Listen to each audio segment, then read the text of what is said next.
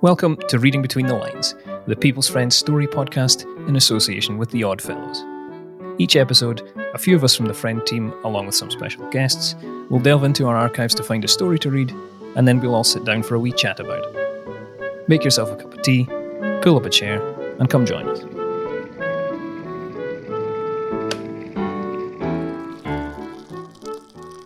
This episode, we'll be reading The Girl Engine Driver, A Tale of a Race with a Forest Fire by W.D. Morris.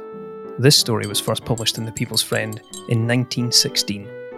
It's a dramatic one, and it'll be read for us today by Marion from the Friend Features team.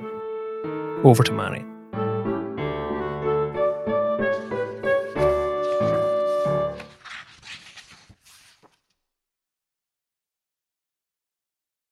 "So you wish, young man, to marry my daughter?" queried Curlew Murray. "And how, may I ask, since I happen to be her father and guardian, do you propose to keep her in the way to which she has been accustomed?" "You know my pay as engineer on your line, sir. It is all I have to offer. But Jocelyn is not afraid for the future. I have hopes also of raising higher in the company's service. You, Mr. Murray, I have heard, have risen from the roundhouse to be president of the line. What one man has done, another may do." "I like your grit, Mayhew. You have a good record as engineer, I learn. As a man, I have nothing against you. As an engineer of the SP&K who wishes to be my son-in-law, that is quite another matter. Jocelyn is my only child, and I have other views for her." "If it's my position, Mr. Murray, that is scarcely a matter of my own choice, since a man must work to live. I entered the SP&K after passing through Harvard on my father's death. He died after the crash on Wall Street that left him ruined. We love each other, and I ask your consent. And I refuse. Jocelyn is too young yet to know her own mind. This is just a girlish fancy that will soon pass, and, understand, I forbid it absolutely." "You are a strong man, Mr. Murray, they say, on this road which you rule as president," the young engineer returned quietly. "But you will find that in this your power has its limits." "We shall see, young man. If Jocelyn marries without my consent, she knows she is no longer daughter of mine. As for you, Mayhew, I do not dismiss you, as I might, but after today you will be transferred to another section of the line." For a full moment the two men stood facing one another. The tall, lithe figure and clean-cut face of the young engineer contrasting strongly with the sturdy, square-built form and rugged, powerful face of the president. "I understand, Mr. Murray," said Roy Mayhew slowly as he turned to go. "And in return I give you fair warning that until Jocelyn herself sends me away, I shall never give her up. Till then, no president of any line in all the states shall keep our lives apart." The day had been one of close, oppressive heat, following a long succession of such days. Evening had brought little relief, and the sick man, who had been lying in a restless sort of sleep, tossed uneasily, and with a sudden start opened his eyes. The young woman, she seemed little more than a girl, who had been reading by a shaded lamp, rose instantly and came towards the bed. "Feeling better, Roy?" she asked softly. "Better? Oh, yes, I'll soon be all right again with your nursing, dear. I had a queer dream. It woke me up, I think. I dreamt I saw you driving the Western Mail, Jocelyn. You were standing by the throttle, and you waved to me as you passed our cottage. I wanted hard to call back and couldn't, and then I woke. Queer, wasn't it?" He smiled up to her, his eyes resting fondly on the sweet, expressive, oval face, crowned by masses of deep auburn, out of which looked down into his eyes of the darkest blue, in their depths just now a world of love. "But dreams, they say, go by contraries," she said half seriously, And that means, they'll be giving you the running of the mail. And after the way you saved your own local and got this hurt, why, it would be only just natural. You've great faith in the company's gratitude, sweetheart, and they have been good to us while I've been lying here. But I'm keen to be back. It's hard on you, Jocelyn, this confinement. I can't help thinking at times of what you left for this. Do you never have just one little shade of regret, sweetheart? He asked wistfully with a sick man's fancy. Regret? The wealth of love in her look was answer enough. We have been happy, so happy in our little cottage, dear. Only one thing could make it complete. If Father would send us his forgiveness. And do you know, Roy, I somehow feel tonight that he will. Soon. They call him the Iron President on the road. A hard man, but just. Yes. You would not have left him, dear, if it could have been otherwise. He would take you back tomorrow, if I left you, Roy. Left you when you most needed me. She bent and kissed him. You remember the words the minister read that day. For this cause also shall one leave father or mother, and they twain shall be one flesh. For a long moment they remained thus silent, hand clasped in hand, time forgotten, their thoughts centred on that day, a brief year ago, when Jocelyn had braved all for love's sake. Clear upon the still night air came the low, deep thunder of the approaching westbound mail, and scarce consciously they listened, waiting expectant, till it swept through Butte City. A moment later, however, came the harsh, grinding scream of the brakes, as it drew to a standstill just without the station, almost opposite the cottage. Why, they've pulled up, Jocelyn. There's something surely wrong, and isn't that someone coming here? She rose quickly and drew aside the curtains, looking out into the night. It's the conductor, Roy, and yes, he's coming here. What can have happened? She opened the door to the sharp, imperative knock that came a moment later. The train conductor, with a quick greeting, stepped hastily into the room, glancing towards the bed. We're in a bad fix, Mayhew, he said hurriedly. Engineer Guthrie had a heat stroke 6 miles back. His fireman took the mail on here, but he's nervous at the throttle. Can't or won't take her further, and there's no engineer within 50 miles. I don't like asking you, Mayhew, but if you could, the company won't forget. But he can't, Mr. Mellon, exclaimed Jocelyn. He isn't fit yet, you can see for yourself. As Mayhew, with a quick effort, half rose from the bed, only to fall back again with a suppressed groan. It wouldn't matter so much, maybe, if we had only an ordinary crowd of passengers, the conductor returned with a vexed frown. But we've got a party of our very biggest officials aboard, including the president of another line, and we don't want him to think the Northern can't run their own mail. I'd do it, Mr. Mellon, if I could, but you see how it is. A sudden light leaped into his eyes as he looked across to his wife. Jocelyn read in them the unspoken thought. The warm colour ebbed and flowed to her cheeks, the lacework about her throat rising and falling quickly, but she met the look answeringly, bravely. She'll do it, Mr. Mellon. Yes, she knows how to handle a throttle almost as well as I do. We've made the run together to Livingston often. She comes, too, of good railroad blood. The conductor glanced at the beautiful face. Perhaps never more beautiful than now, with the light of a great purpose shining in the splendid dark eyes, the low, broad brow and finely curved chin that spoke of strength. If you will, Mrs. Mayhew, he exclaimed, all doubt overcome. Won't we sure have the laugh over the president? I'll just wait for you outside till you're ready. You'll not keep me long, I reckon.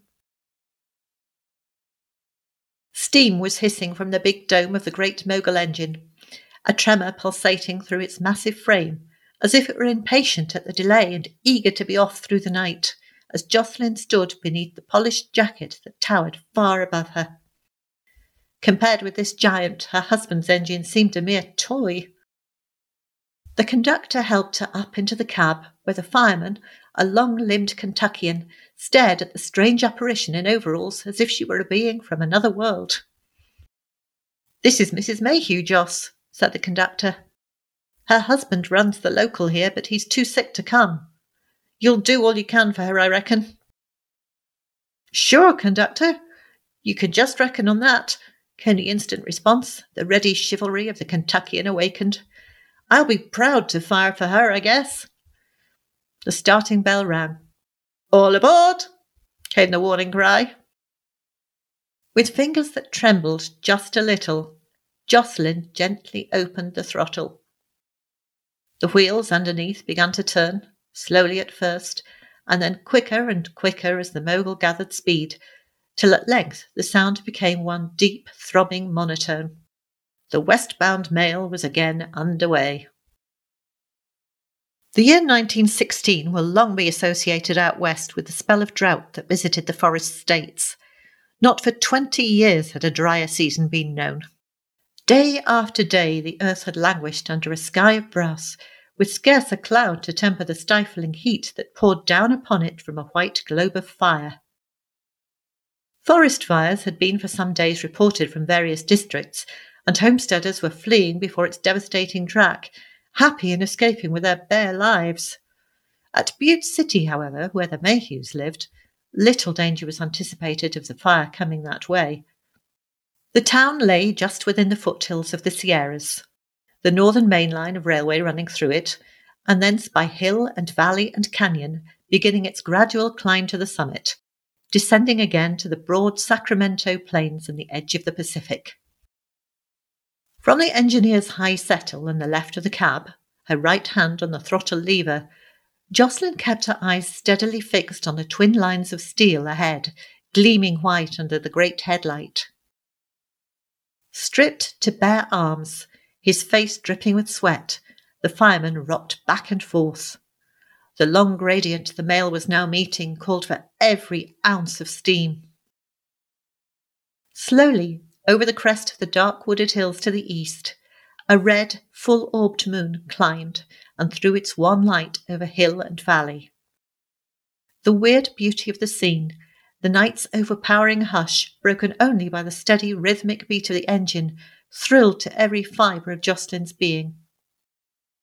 In the mogul's resistless flight, she felt as if borne on the wings of the wind, its mighty power subservient to her lightest touch. The gradient passed, the track now ran for miles, straight as an arrow's flight, through high walls of green that shut out the view on either side. Familiar to her from her frequent traverse of it on her husband's slow-stopping local, it called for no special care. She suffered her errant thoughts to wander back to the little green frame house in Butte City. She was again in the shaded sickroom. Heart spoke again to heart its innermost secrets, thoughts none other may share. Back in the tender, the fireman, snatching a brief respite while the spacious furnace was full and the track ran level, had meanwhile been watching on the western horizon an odd flickering light. At first it came and went uncertainly, then grew brighter, larger and steadier, like the reflected glow of a city. Yet he knew there was no city there. He sprang onto the piled-up coal of the tender, shading his eyes with both hands the better to observe it. Suddenly it burst into a broad band of red-shot light. A moment later the engine swept round one of the long curves by which the track flowed forward along the winding valley, opening to the spellbound gaze of the two in the cab a vision of hill and tree and valley in a ruby light. Broader and brighter each moment, with incredible swiftness, it spread east and west, circling them with a ring of fire. The low moaning of the rising wind heralding its approach sounded in their ears. For a full moment, awed, fascinated, they watched. Then, "The lake! It's our only chance!" shouted the fireman. "Let her out for all she's worth, miss. We've just got to make it." Knowing as she did every mile of the road, it needed not the fireman's words to tell Jocelyn that their one hope of safety lay in reaching Tranter's Lake, some 10 miles distant.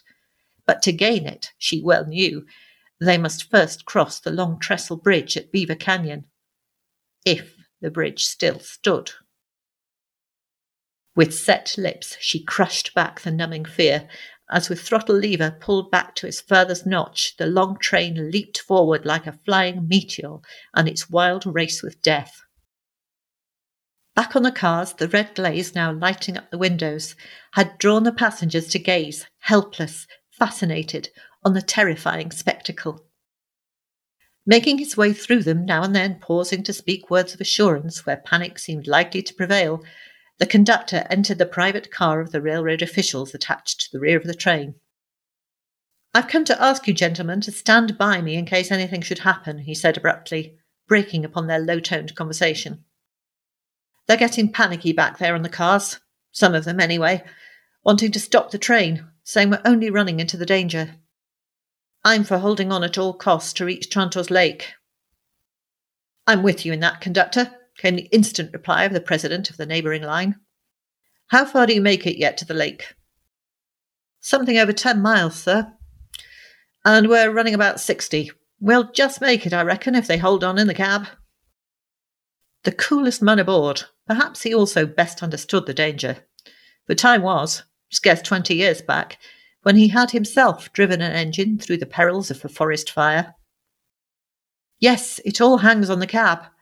And I had not meant to tell you, gentlemen, till the end of the run, but the driver there is a woman. I could get no one else to take on the mail. Her husband, Engineer Mayhew, was too ill, and—" "Mayhew, did you say?" broke in the president, a quick pallor overspreading his face as he reeled back. "It's my own little girl, gentlemen," he whispered chokingly. "My own Jocelyn." The traffic superintendent laid a quick arm around his shoulder. "We'll pull through with God's help, Mr. Murray," he said. "She's a girl in 1,000. I'd be proud sure to call her my own. See how we're travelling? We'll be at the lake in a few minutes now." In the cab, their eyes stung with the acrid smoke, throat and lips parched by the hot, choking air, the two fought silently their grim fight with death. Scarce 70 yards divided the track on either side from the edge of the forest, and the hot, smoky breath of the fire drove across, carrying upon it clouds of sparks, and ever and again burning brands as some giant tree crashed to earth. Climbing bravely over the piled-up coal, the fireman filled his bucket, drenching Jocelyn's smoke-blackened overalls. Again he climbed on the same errand. As he stumbled back, over the swaying smokestack, he caught a glimpse of the trestle at Beaver Canyon. A wild, hoarse cry broke from his lips. "The trestle, miss! It's alight! And the watchman's gone! But we must chance it! Let her out now, all you know!" A moment later, the engine shot out between the walls of fire onto the trestle, swaying and rocking ominously as it took the smoking ties. With the swaying movement, the engine bell began to toll, mingling with the swelling, mournful cadence of a hymn rising from the cars. Above it all, in a deep diapason note, came the roar of the flaming forest. And in that wild harmony, smoke-blackened, blistered and scarred, the westbound mail swept across to safety. Through the crowd of wildly cheering passengers gathered round the engine at Trantor's Lake, President Murray's square-built figure clove its way. From the footplate, her eyes shining through a mist of gathering tears, Jocelyn watched him draw near.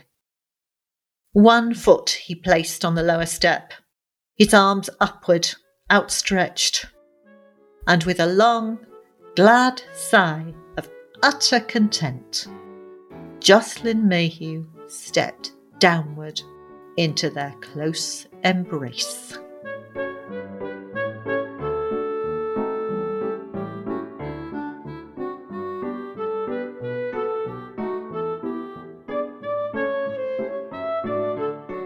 Did you know that the Odd Fellows has been helping its members forge lasting friendships and offering them help in times of need for over 200 years? And the good news is that it's still going strong today, with a network of 309,000 members and 121 branches all over the UK. If you find that you need a little support or advice during a difficult time, Oddfellows can help. And if you'd like to meet like-minded people and get together for a chat, Oddfellows can help with that too. They know that people can achieve so much more by coming together than they ever could alone. Be part of a friendlier society. Give the Oddfellows a call today on 0800 028 1810 for a free information pack, or visit oddfellows.co.uk to find your nearest branch. They'd love to see you. Terms and conditions apply to all member benefits and services. Now, let me top up my tea, grab some of my friends, and we'll have that wee chat about the story you've just heard.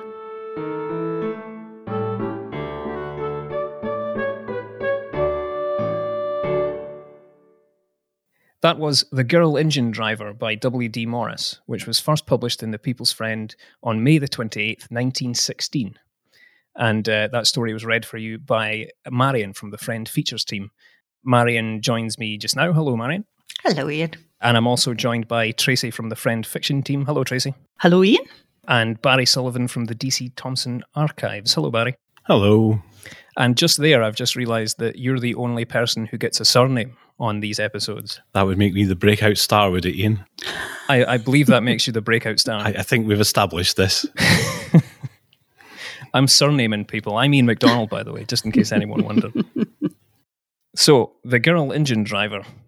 We won't start with the incredulity at the idea a girl can be an engine driver.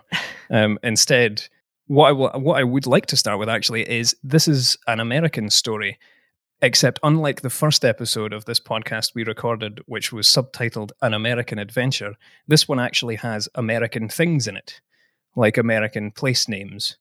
What do we think about it being an American story? How about if we start there? It makes it very glamorous for a 1916 Friend reader, doesn't it, to have a story set in America, I would think. There's something romantic about the Sierras, I think. Yes. Did we even sell overseas in those days? Was it an attempt to capture another market? We did sell overseas, and there was subscriptions going all over the world for the People's Friend at that point. Whether the Americas were a big market. To be honest, when I read this and I realised it was set in America, I had wondered whether it was something to do with the war, and really just the writers or the editors wanting a break from, I guess, the day-to-day in Old Blighty at that point. Well, one thing I did notice when I was looking for these stories is that the issues that are kind of published during the war, they don't shy away from talking about it. There's quite a lot of grim stuff in there. So it makes sense for this to be a sort of a little bit of escapism, and where better to escape to than somewhere that's relatively safe. You say relatively, I mean, the forest is on fire. Not all the time, presumably. At least once every 20 years, going by the story. But it's the kind of story I could see it in The Friend now, actually, very similar storylines. Thwarted love, feisty woman. I think it would definitely, it stood the test of time, and it would illustrate beautifully as well. You've always got an eye on an illustration. You could almost see this, Tracy, being part of a serial, couldn't you? I certainly could, yeah. But I thought it was a really strong story, and it's still the kind of story that gets submitted to us now, because we do have very strong period stories, and it would fit in perfectly. I did think the conclusion was really dramatic. I don't read many terribly dramatic stories, or I haven't on The Friend in recent years. They probably exist for anyone who's going to angrily write me and tell me that there are plenty of dramatic stories in the magazine. I'm sure they exist. But the conclusion of this story was really kind of page-turning. It was pacey and it had a nice rhythm, and I like the way it started as well, because that idea of looking for the hand of the boss's daughter is quite a well-worn trope in sort of romance circles, but then it takes a turn. And I mean, it's sort of foreshadowed by the dream, and premonitions of death and so on are much sort of read about at that point, or written about at that point, but it doesn't really give much of a clue as to the way it's going to go, other than the tale of a race with a forest fire, which unfortunately gives a little bit away, but even then it's quite unusual to see. And it wasn't the male character that saved the day. to win round the angry potential father-in-law either. That made a nice change. But here's the thing. The conclusion to that particular strand of the story, so the thwarted love thing, kind of happens off screen or off page, I guess. There's no guarantee that he's changed his mind about any of that stuff. It's implied, she says that she expects that it's going to happen, but that doesn't mean that it's not like, hey, I'm really happy you're okay. Come away with me now because he's no good to you. I think the fact he doesn't drop her at the end kind of makes you think he was probably all right with it. It would be an entirely different story if she stepped down from the engine and he just walked past him. I kind of wish we'd been introduced to Jocelyn earlier in the story, because she's a bit of a surprise when she turns up sort of a third of the way through. We hear the scene from our husband's and our father's point of view, and then we meet her and something weird has happened and we never quite know really what it is. We just know that Roy is laid up because of something he did on the train. And he's nearly okay, but he's not quite yet. Yeah, he's hurt in quite a manly way is what we assume. He hasn't just tripped or got a case of something, a slight sniffle. He's been hurt, serving the railways. No manlier a task can there be. Yes. So as is my wont, when I read this, I went for a wander through the British newspaper archive, and lo and behold, there was a story with the headline, Girl Engine Driver. And it was from about 10 or 11 years prior to this actual story being written. And I'll read you a small excerpt if I can. Girl Engine Driver. California has a young girl who has solved the mysteries of the locomotive. The curves and the grades of the roads are not obscure to her. She is Miss Lola Coulter. She is a fair-haired girl of 14. She has always taken an interest in machinery, and when she met her first railroad train a few weeks ago, it was only a few days before she was in the cab. That's amazing. And California too. Yeah. And California. I wonder if W.D. Morris read that report. You have to wonder. Quite a remarkable story. I mean, she's only encountered a train, a matter of weeks before, but picks this up in absolutely no time. In fact, her sort of mentor, a chap called Brown, says takes a great interest in his pupil and is very proud of her. She says she has learned how to handle the engine much quicker than any fireman. The more intricate the mechanism, the easier she learned its use and just how it is affected by adjacent pieces. So there is precedent. There was another story around about the same time as well, but I just that stood out to me. That's fantastic. There's even a story starter there, isn't there? That would be interesting to see what one of our authors now, how they would write it. I think that's probably worth taking up with Fiction Ed Lucy round about the time we released this episode. Absolutely. Yeah. Another thing that we picked up on when we were doing the recording was at some stage there is a date mentioned, and the story followed what we reckon, Mary and I reckoned, was the precedent at the time. It had the date as 19-. Oh, yeah. The line is, the year 19- will be associated out west with the spell of drought that visited the forest states. And we were having a chat about it. In Marion's recording, we put the year 1916 because it just sounded weird saying 19-. I don't know if any of you know kind of why they did that. It seems strange now, but it's definitely, it's in Jane Austen and it's in, like things that were published long before this story. But do you know why they would have done that? I'd always assumed it was longevity in a way. If you don't date something, it makes it vague in one respect, and then it can't date from that point. If you know what I mean.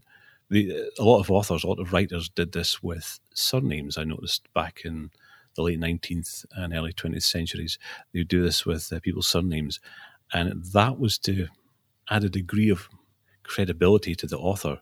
Again, if you don't name somebody specifically, it could be anyone. So I guess this could be any time. But it's interesting as well, because a lot of these stories in The People's Friend, we know, were read out to families, maybe around the fire on a Sunday afternoon or something. So they must have had a way of accommodating those kind of printing conventions. And Ian and I were kind of talking about this. How would they have read it at the time? We'll never know, but I would love to. You come to one of these names or names of places or years, and do you just put in the current year? Do you make a name up? Do you go 19 blank? It also makes you think they would have kept their copies then. Keep the copies for a few years and then read it to the grandchildren, and you can insert current year, whatever, that sort of thing. We know people kept things and passed them on and that sort of thing as well, as they still do, now. So and then reprise them as podcasts. Timeless. Friend stories are timeless, I think, just goes to prove. Indeed. The other thing kind of linguistically that we picked up on, or rather that Marion picked up on because she was the one unfortunate enough to have to read it, was the word diapason. Yeah. Oh, yes. Yeah. Apparently it's related to an organ. Oh. Yeah, I wish you'd warned me that was coming up because I've forgotten exactly what it means now. It is something to do with organs and harmonies, and it's bass notes. But I did have to look that up. It kind of fitted because they've got this harmonic musical kind of metaphor going in that section. So if you know your organs, I guess it fits in beautifully. Ooh, we found the meaning of the word diapason. We're on tenterhooks. A tonal grouping of the flue pipes of a pipe organ. Thank you. Told you it was something to do with an organ. And indeed, it was a magazine for American organ builders and players. It's a niche audience. I'm already thinking of the illustration. On that, actually, I mean, I don't know if your listeners will get a chance to see this, Ian, but the illustration that goes with this particular story is very unusual. It looks like a relief print, what would you describe that particular process? When you scrape away something and press it back down again, is it done in relief? So it's basically the whole picture is dark with just little edges of white to illustrate the train. It's a really unusual drawing. I've never seen anything quite like that in The Friend. Yeah. It's dark, isn't it? So it gets across the dark night thing. So I have a question for the editorial staff among us. How would you define a full moment? What does a full moment look like? There's a section near the part of this where there's a nice description of the husband and the would-be father-in-law where they regarded one another for a full moment. And I don't know what that looks like. I think it's more a feeling, isn't it? An underlying tension. Yeah, isn't it like a beat, like a raise in dramatic tension? I think Tracy's right. I don't think it's a measure of time. Yeah. I'd never come across that. I'm imagining that eye contact just now as well. Unbroken, furious eye contact. There seemed to be a lot of that. Yeah. No, I just wondered if it's something you would change. If you saw something written for a full moment, would you say, well, can you quantify that? Would you make that change? In the context, it would probably work, and you might leave it. And then Judy would take it out. Yeah. Nobody knows what that means. I think she would be furious at the title, The Girl Engine Driver. I don't think that title would make it through. What would it be called? The Little Engine That Could.